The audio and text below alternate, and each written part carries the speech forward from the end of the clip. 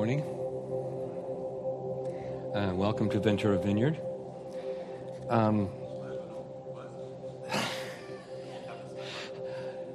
Old habits. I've been around since the beginning of the Ventura Vineyard, so welcome to Liminal Church of Ventura. Whether this is your first time with us or you've been around with us for a long time, and whether you're live in the room or online, we hope you're welcome. Hope you feel welcome. And we hope that this morning will allow you to set aside some of the busyness of your life, spend a little time listening and considering and engaging in some contemplative practices and prompts that we hope will enrich your journey. As we have been doing during the Lent season, we're going to start with a reflective art video. And so we'll be doing that, and then I'll come back after that. But after the art video, then we'll let the kids go.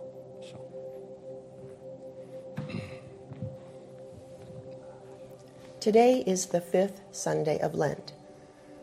Each Sunday in this season, we are spending a few moments with a work of art as a way to observe the Lenten season. This painting is titled Sheep in the Moonlight by Craigie Aitchison, a Scottish artist known for his deceptively simple paintings. This painting consists of 3 major sections: a luminous, deep blue night sky, a green, triangular hill haloed with yellow light, and a field of rich brown earth. On the green hillside, we see sheep and small yellow flowers. Above the sheep, there is a white cross illuminated by the light of the crescent moon. And finally, a leafless brown tree bisecting all 3 areas of horizontal color. Aitchison used these elements over and over again in his landscapes, sometimes adding a dog, or butterflies, or birds. Here are 2 more landscapes, so that you can see how he uses the same visual language in each of his landscapes.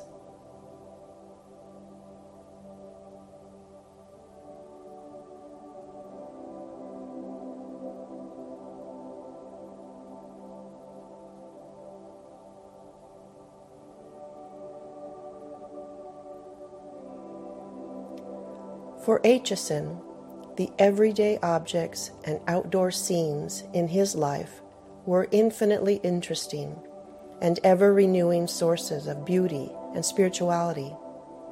In his paintings, he gives them a mystical quality by distilling everything to its essential essence. His art reminds me that I often dismiss what is familiar and commonplace, that I fail to see the inherent beauty and spirituality in what is familiar and commonplace. Perhaps this Lenten season, we can look at the familiar elements and the commonplace and the commonplaces in our lives and let them speak to us, as Jesus taught us to do, especially in the ordinary crackers and grape juice we will be served during communion at the close of the service. This Lenten season, may we see the renewing sources all around us.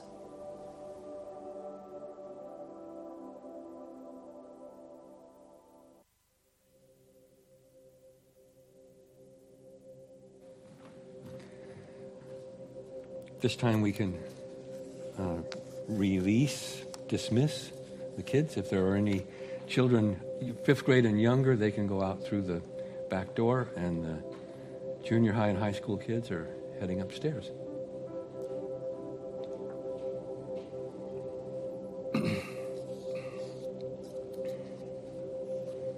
One of the methods of teaching that Jesus used was to direct his disciples' attention to the natural world, the birds of the air, the lilies of the field.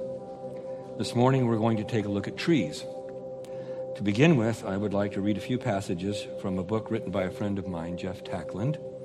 The title of the book is The Winding Path of Transformation. We will pause at various times during the reading to allow you to enter into it and to see what might come up for you. But first, let's take a few minutes to become present to the morning, to leave aside any distractions that you may have brought with you, and to prepare yourself to listen to whatever whispers that God may invite you into a deeper place. So let's take a few deep breaths, in and out, in and out. And after a few moments of silence, I will begin reading the first passage from The Winding Path of Transformation.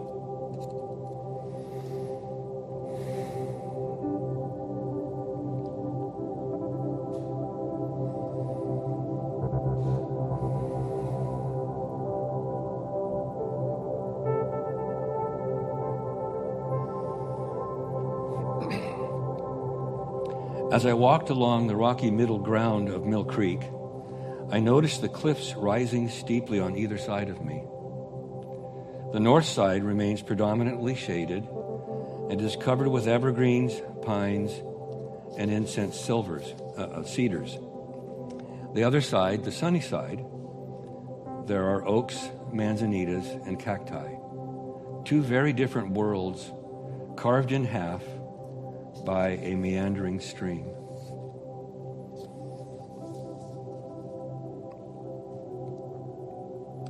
As I walked along, stumbling from rock to rock, my heart felt as dry as the mounds of sand and quartz.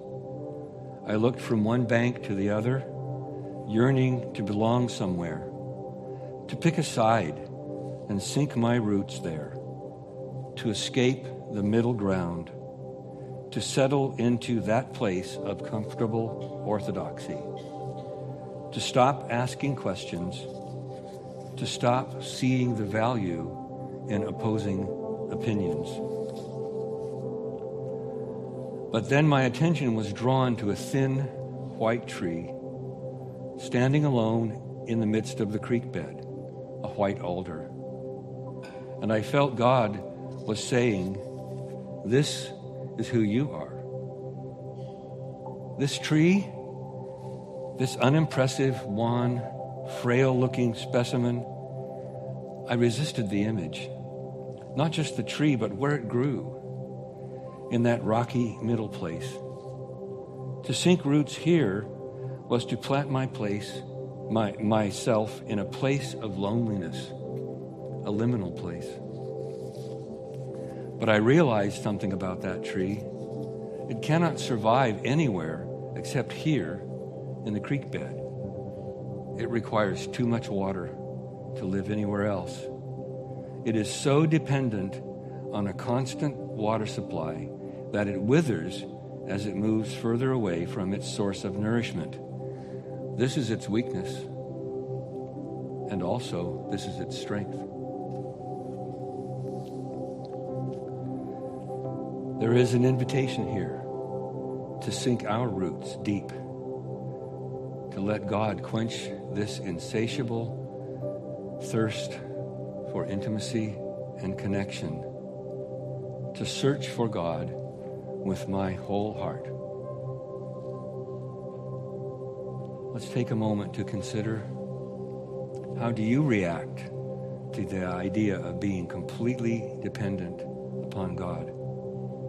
Is this something that comes easily to you, or do you cling to your own independence? What does it mean to you to search for God with your whole heart?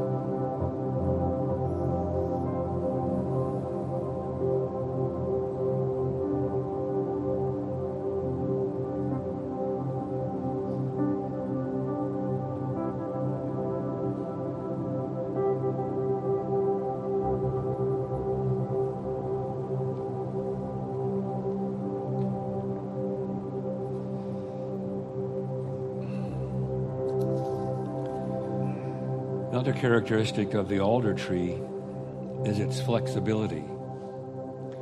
As I looked at it, it seemed weak, puny in comparison to the mighty oaks on the hillside above it. But the oak could not survive the deluge of water. Its inflexibility would cause its branches to break or even topple over. It would snap under pressure. Oaks have breadth, but not necessarily depth. Their shallower root systems cannot endure the barrenness of the middle place, when the soil and nourishment they need have been leached away. What are some things that you have held on to that are insufficient to carry you through the storm? Maybe relationships, various self-soothing habits like alcohol, shopping, food, mindlessly watching television programs or the like. Consider how they may help you for a time, but also how they fall short. What might it feel like to let them go?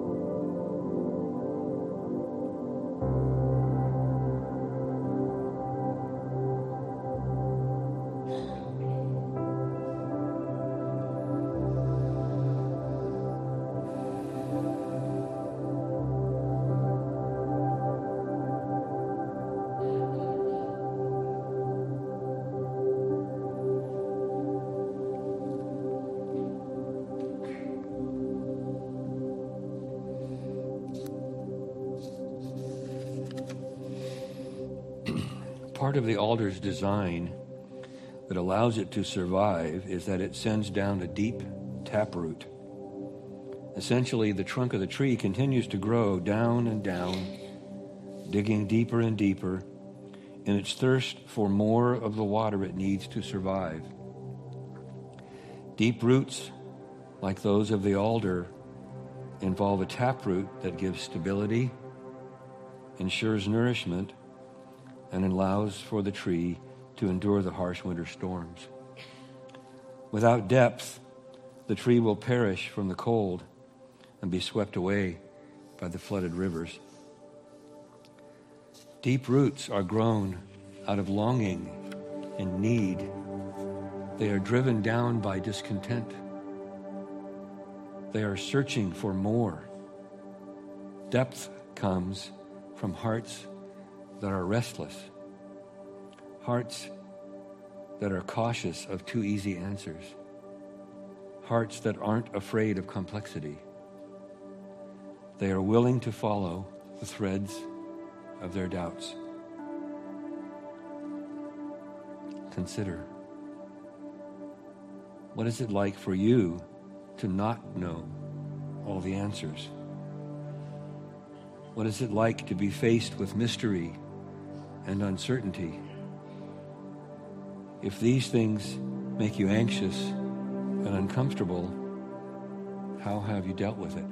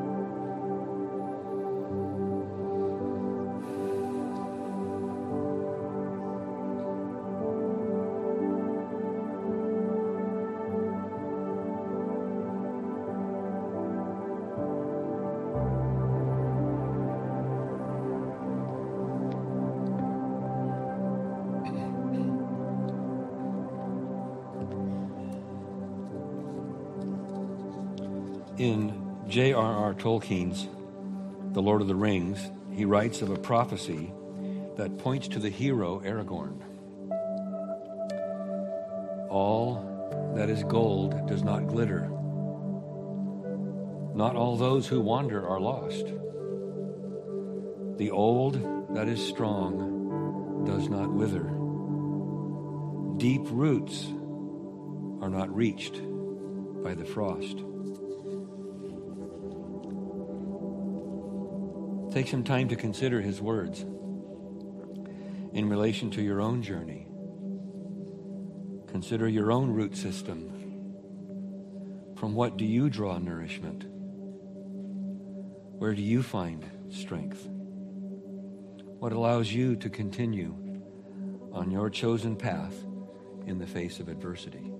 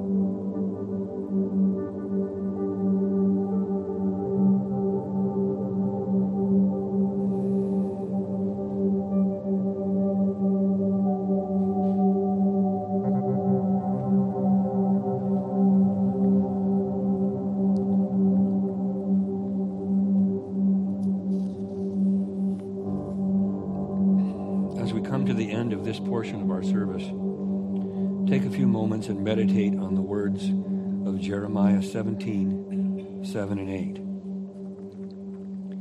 But blessed are the ones who trust in God alone, who find their confidence in the eternal. These ones are like trees planted by water, sending out their roots beside the stream. They do not fear the heat or even drought. Their leaves stay green, and they bear consistent crops of fruit, no matter what storms they face. What stands out to you in these verses? What challenges do they present? And what encouragement?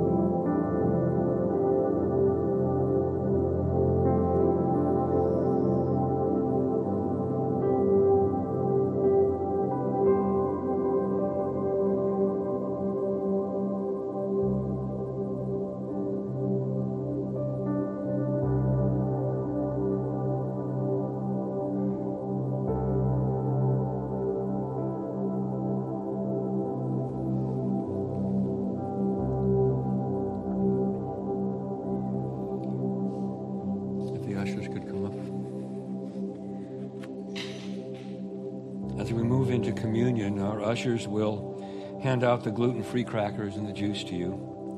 And we'll also give you a small slice of wood. Note that in the middle of the rings is a darker spot. This spot connects to the center of the root system. As you take communion, consider the invitation of the morning to establish your root system deep within the Eternal One. Jesus earnestly desires for us to live in communion with Him, to lean on Him in dependent love and adoration, to draw our nourishment and strength and direction from Him. As you take the cracker, it is His body broken for you. As you take the juice, it is His blood shed for you. Jesus has made the way for us. It is ours to walk in it. Let's pray. And as Jesus taught us, let's pray together. Our Father in heaven, hallowed be your name. Your kingdom come, your will be done on earth as it is in heaven. Give us today the bread we need, and forgive us our trespasses as we forgive those who have trespassed against us. And lead us not into temptation, but deliver us from evil. For yours is the kingdom and the power and the glory forever. Amen. You may come forward and take communion when you're ready.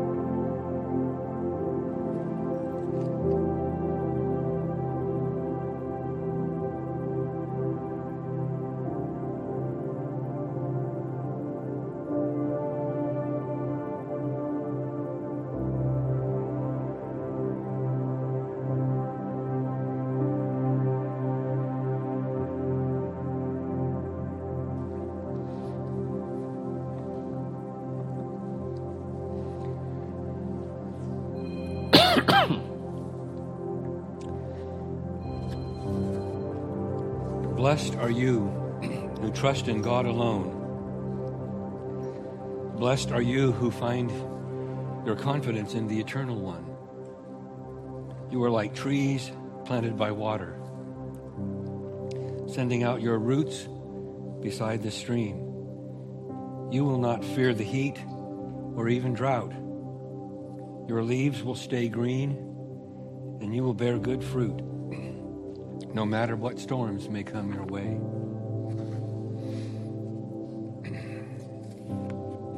This is the end of our contemplative service, but if any of you would like to remain in silence for a time, that's fine. Anyone that is ready to leave, please do so, but wait until you get out into the entryway or the coffee bar to have conversations. Thank you. Stay as long as you like.